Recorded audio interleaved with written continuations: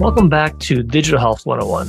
Today we're talking about telehealth. What is telehealth? What aspects of it are most important and critical to their success? And telehealth after COVID-19 has been a huge part of the growth of the entire digital health revolution.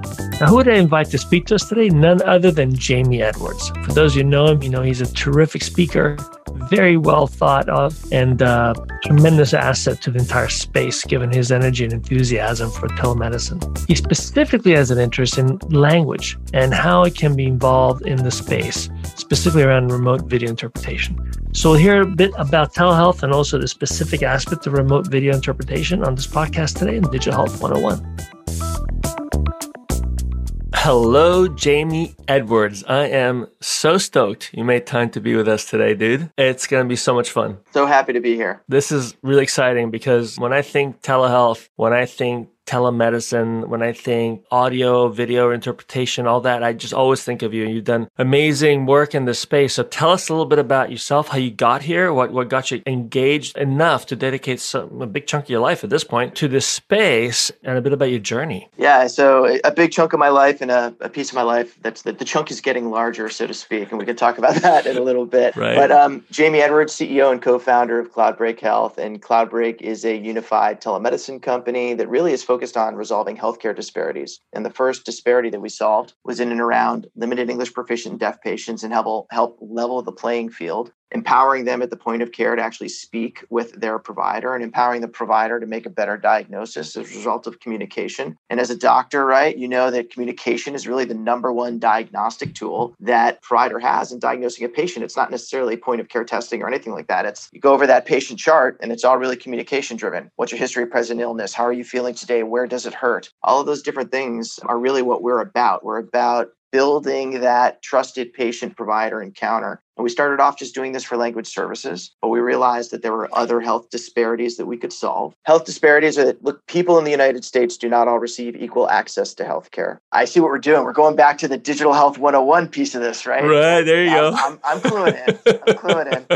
But these disparities exist, and a lot of them are due to social determinants of health, where you live, your access to care in a given market, what language you speak, what country you're from, all of those different types of things all combine to create what is an unlevel or unequal platform in terms of access to care. And so what we do as a business is try and level that playing field, try and take care of those disparities one by one. They might be socioeconomic in their nature. They might be trying to get a center of excellence who has amazing neurologists to share those with an underserved community over a telemedicine platform. It's those types of things. And so within that bucket, that very large bucket of disparities that exist in this country and others, you first focused on the language barrier. So what about you, your history, your experience led to that particular choice? Well, one, I've always personally been very interested in languages. I took 6 years of Latin and 3 years of Mandarin Chinese, growing up. And why would you do that?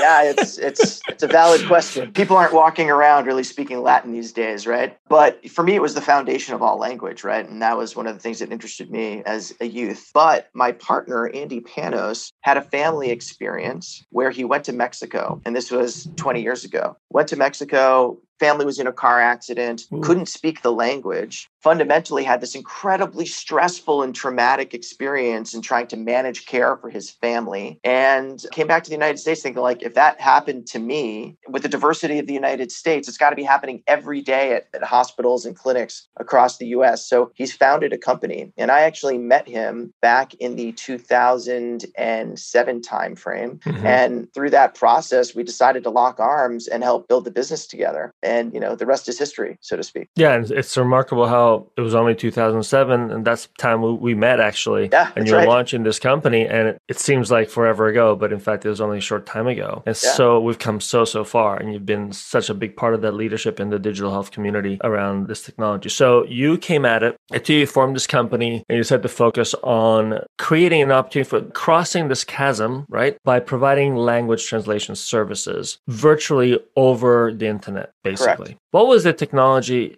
you were using at that time? You didn't have Zoom. Back then, it was very expensive carts, Cisco-driven access points. And what we were doing at that point in time was actually pretty revolutionary because these carts used to have to actually be plugged into the wall, and they were $30,000, $40,000, $50,000 each, if not more. And not only did they have to be plugged in the wall for power, but they had to be plugged in the wall for Ethernet, right? In order to get things to work right, because hospital Wi-Fi systems weren't exactly there at that point in time. But we actually hacked together a cart that took a mobile access point and put it on the cart, hacked it all together and wired it up. And then all of a sudden we had mobility that wasn't there before. And those were the early carts. And over time, what you've seen is the cost of a cart come down dramatically. You've seen this cart would be wheeled into a room? Correct. Wheeled into a room. You'd use the remote control because there weren't buttons on the screen at that point in time. And you'd connect to a directory, which would then have the list of languages, and you connect to the language that you need. And that was then a human on the other side of that, providing human translation? On the other side of it, correct. Certified medical interpreter, or someone who is on the path to certification within 6 months of working with us. So very high bar in terms of healthcare and medical interpretation. Okay, so that was the beginning.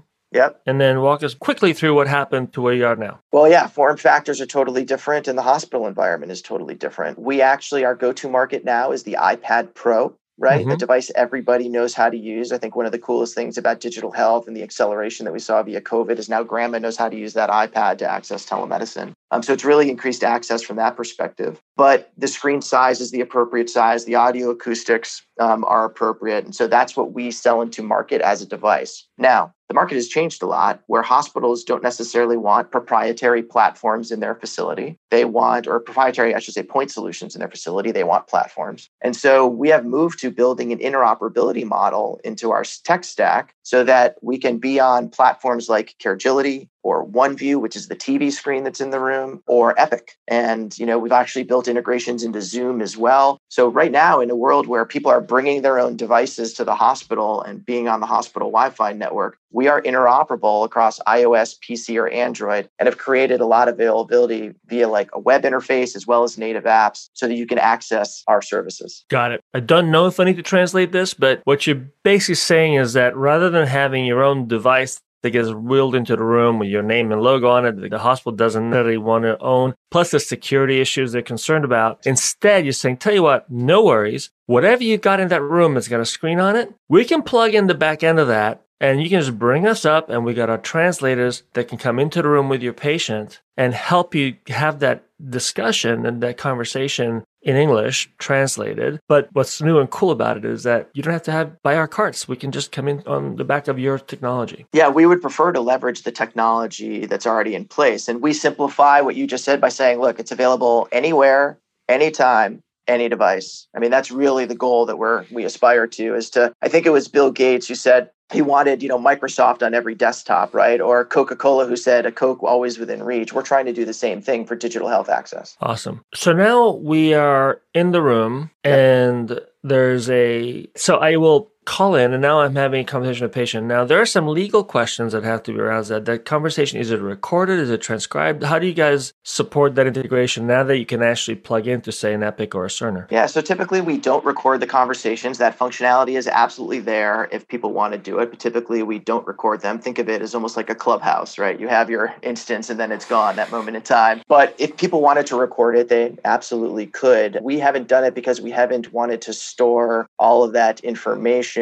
for 7 years due to HIPAA, et cetera. It just didn't seem like a real scalable part of the model from that perspective. So we don't store that data. Technically, there's medical legal risk associated with all of that. And so we've stayed away from it. But any client that wants to can absolutely do it and keep it on their servers. So typically, we push that responsibility onto the client from that standpoint. Okay, I'm a hospital and I am going to call you and say, listen to your podcast, your numerous podcasts, and I'm convinced I want to bring CloudBreak in. And I want to do it over my EHR. What happens next, and how complicated is that to make happen? This is actually one of the most insightful kind of questions that you could ask, because I think typically what happens, just because it shows the understanding of the hospital environment, right? And typically what happens is everyone's like, oh, you just drop the technology off and it works. Well, not that simple, right? What we try and do as a business is really build consensus between clinical teams, the IT team, and administration, and have them all team up to create what is a really effective implementation plan. Because what we're doing is we're a culture change catalyst within the hospital. We're asking people to change the way that they normally did things, which might have been an in-person interpreter, it might have been over the phone interpretation, it might have been an agency interpreter, and say, this is a newer and better way to do this. There's a Venn diagram of cost, quality, and efficiency. This really sits at the center of that. It's instant access to an interpreter resource at the point of care, really helping to streamline things. So there's actually a big change management component that happens, and we've tried to make it as easy as possible. If you take a look at our platform, it's literally push a button, get the resource that you need. But we do that very collaboratively with hospital IT,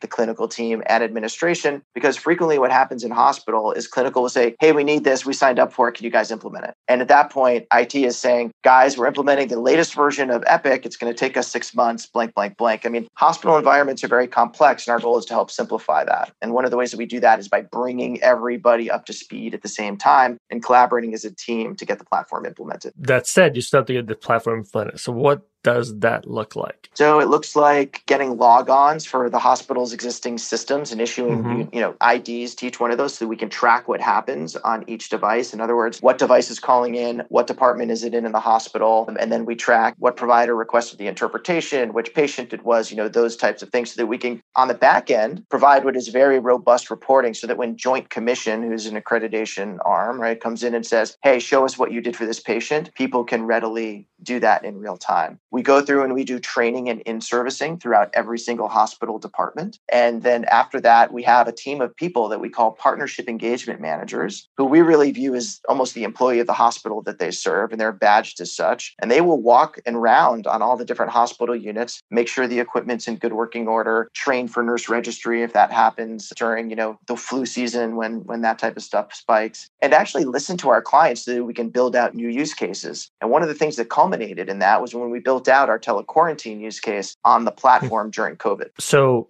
what you just underlined is the importance of understanding that technology requires a change in practice that is actually a culture change. It's more than just click this instead of click that, because it's click this versus turn that. It's a completely different function that you're asking people to do and to interface with. What you also mentioned is that by integrating it the way you do, you actually can create a number of use of reports for the purchaser of the product to see how it's been utilized and what services and what service lines. Which is interesting. I can see it being used like, hey, you're not using it enough. It's almost like, we know you have 30% Hispanic population. Why are you only using it in 10% of your cases? And we know that it's not a great idea to bring family into the translations. And that's a very common thing that happens, and something that we need to be cognizant that often it doesn't give us the translation. I speak a few languages. I don't speak Mandarin or Cantonese. And in our community, there's a lot of Cantonese. And it's amazing how I have no idea what they're saying. None. And so it's very frustrating when I don't have access to an interpreter because I don't know exactly what's being said. So that's important. And on the technology side of it, though, we talked about tech stacks, which means the number of software applications that you have in your system is called tech stack, right? Yep. And knowing that each of those is integrated and therefore dependent, and you need to interface with all of them. So just like you said, it's not that easy. I presume, are you working through API gateways, or how does that, if I'm buying it and I'm going to my IT people, are they going to come around and say, hey, no problem, take about 2 hours? Or is it going to be, nah, it's going to take a little bit because we got to do this, and we got to test it and put an environment where we can check it, et cetera. Yeah, we're very... Give our audience a bit of an idea of what that looks like. Because, some people really think it's like downloading an app to their phone. It's not that simple. It's not that simple because every hospital IT environment is different. And we need to make sure that we comply with all that hospital's policies, procedures, and what their specific strategy is around their language services. There are some hospitals that say, we want our first line of defense to be our own interpreter team. And then we've actually come up with creative solutions where we've put their interpreter team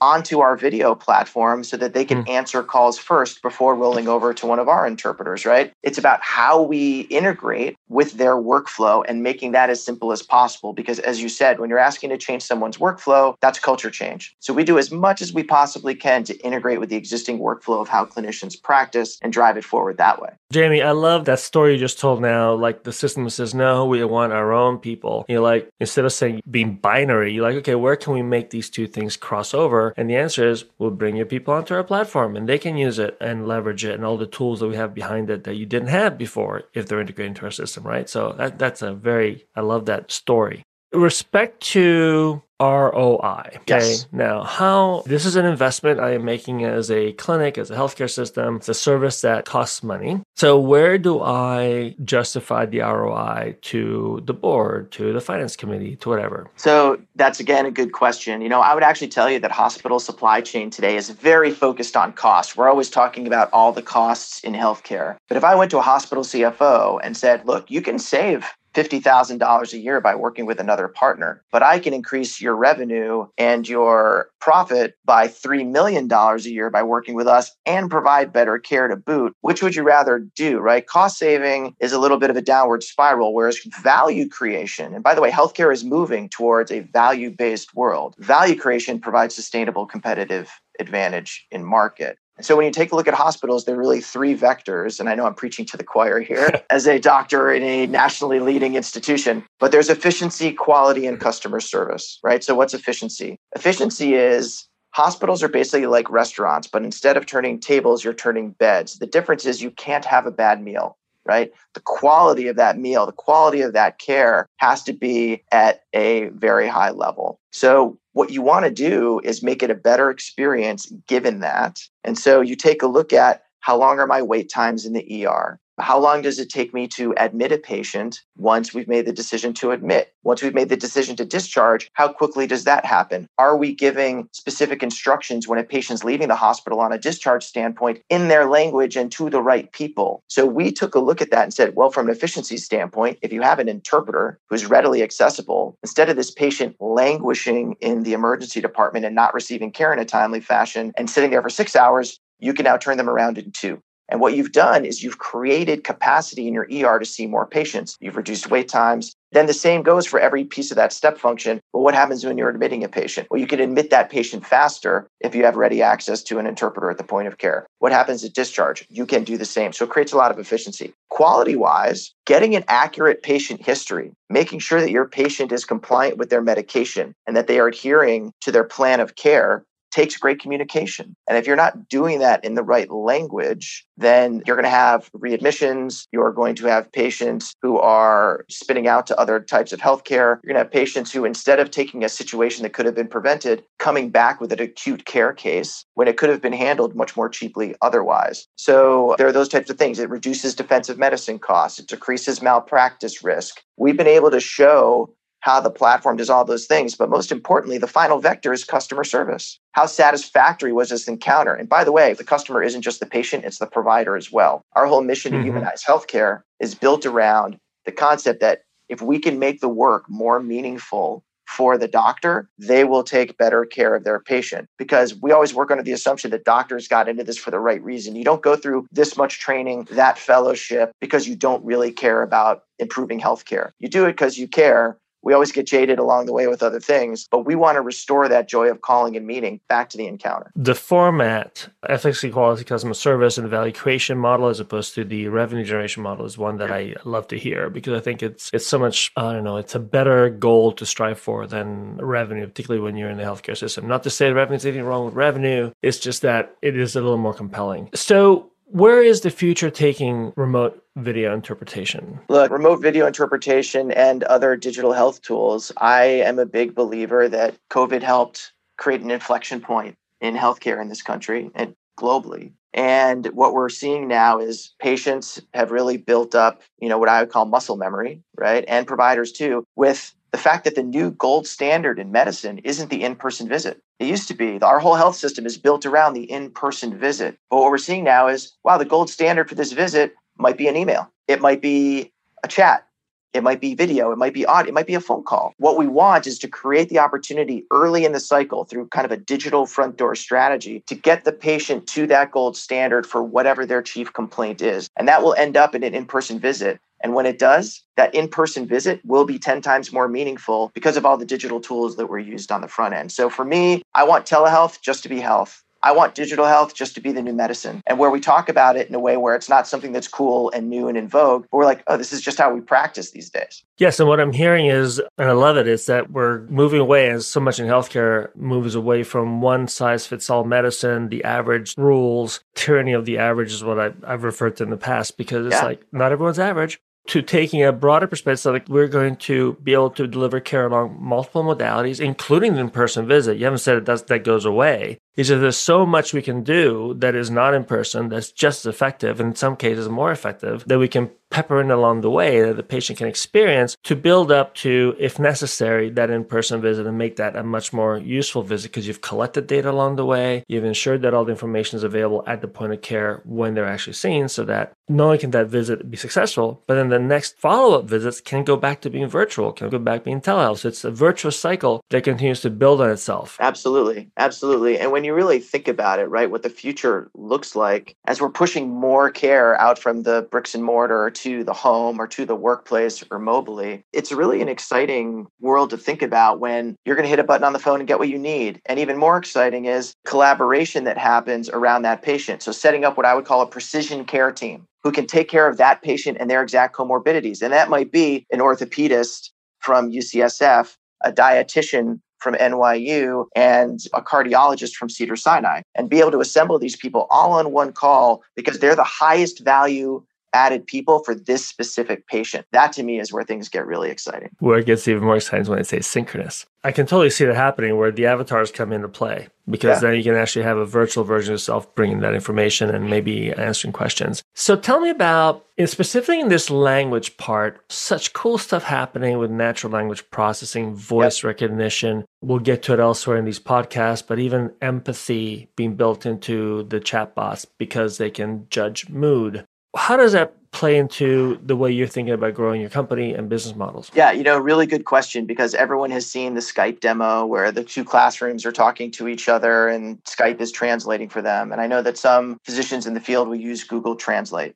A lot of studies have shown that, and I can bring up multiple examples. Google Translate will translate labor and delivery like a package being delivered by a truck, right? So it doesn't have the medical context. And there are other examples of that. But for me, it's about beaming something that is as similar to a person into the room as you can, because it brings so much more to the table in terms of the experience. Now, down the road, I am confident that because we have all of this call data on here are all the different populations in the United States, here's what ails them, but natural language processing and layering that over the calls, we can figure out why one interpreter translated congestive heart failure one way and another a different one. And in the long run, hope to create what is a virtual medical interpreter that can be just another modality. One of the things that we've seen in the interpretation space is none of the other modalities really went away. We still have in-person interpretation for certain instances. People are still using over the phone, even though video is available. And I think this new modality will just create more access. Like the pie continues to get bigger as you continue to add new tools to the toolkit. And as you were talking, I was listening, I was thinking to myself, gosh, I was the NLP side of it, the automated machine learning,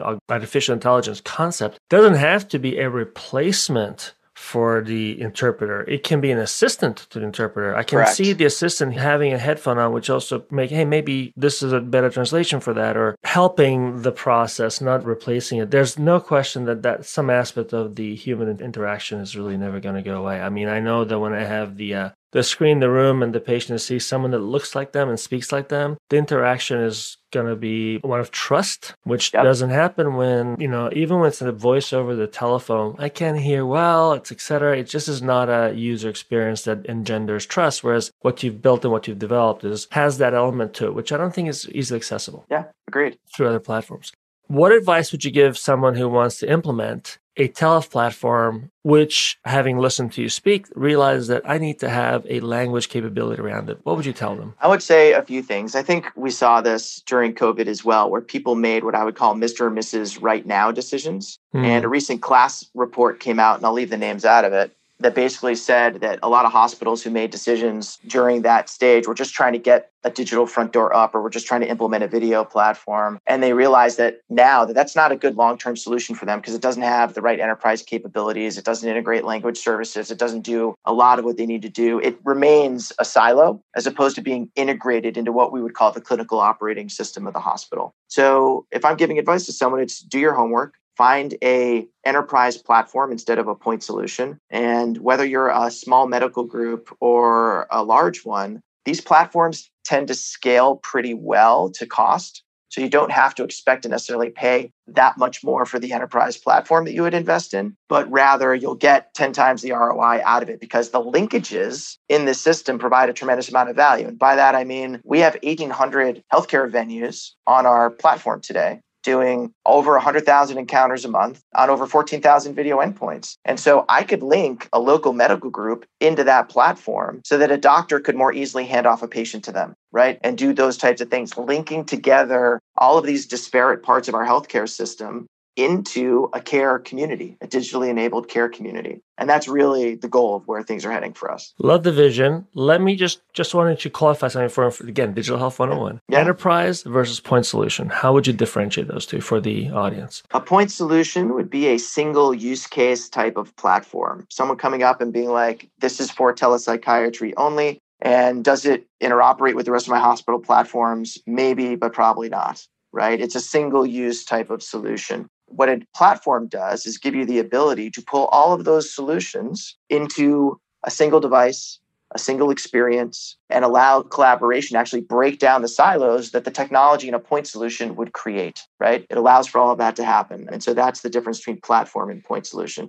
The interoperability capabilities of the platform really define it. Awesome. Ben, thank you so much. I thought that was outstanding use of this time we had together. I know I'm going to come back to you again and again to sort of shed some light into some of these very complex areas of telehealth that are coming around. If people want to reach you, would you mind giving us some information? We can put it on our show notes or... No, absolutely. You can follow me at Jamie Edwards on Twitter. I do engage with people there. If they DM me there, I will respond to them. Obviously, the same through LinkedIn. I'm on Jamie Edwards on LinkedIn as well. And the CloudBreak website is www.cloudbreak.us. And if anyone wants my email, I will gladly allow you guys to put that in the notes as well. Awesome. And it's Jamie, Jamey.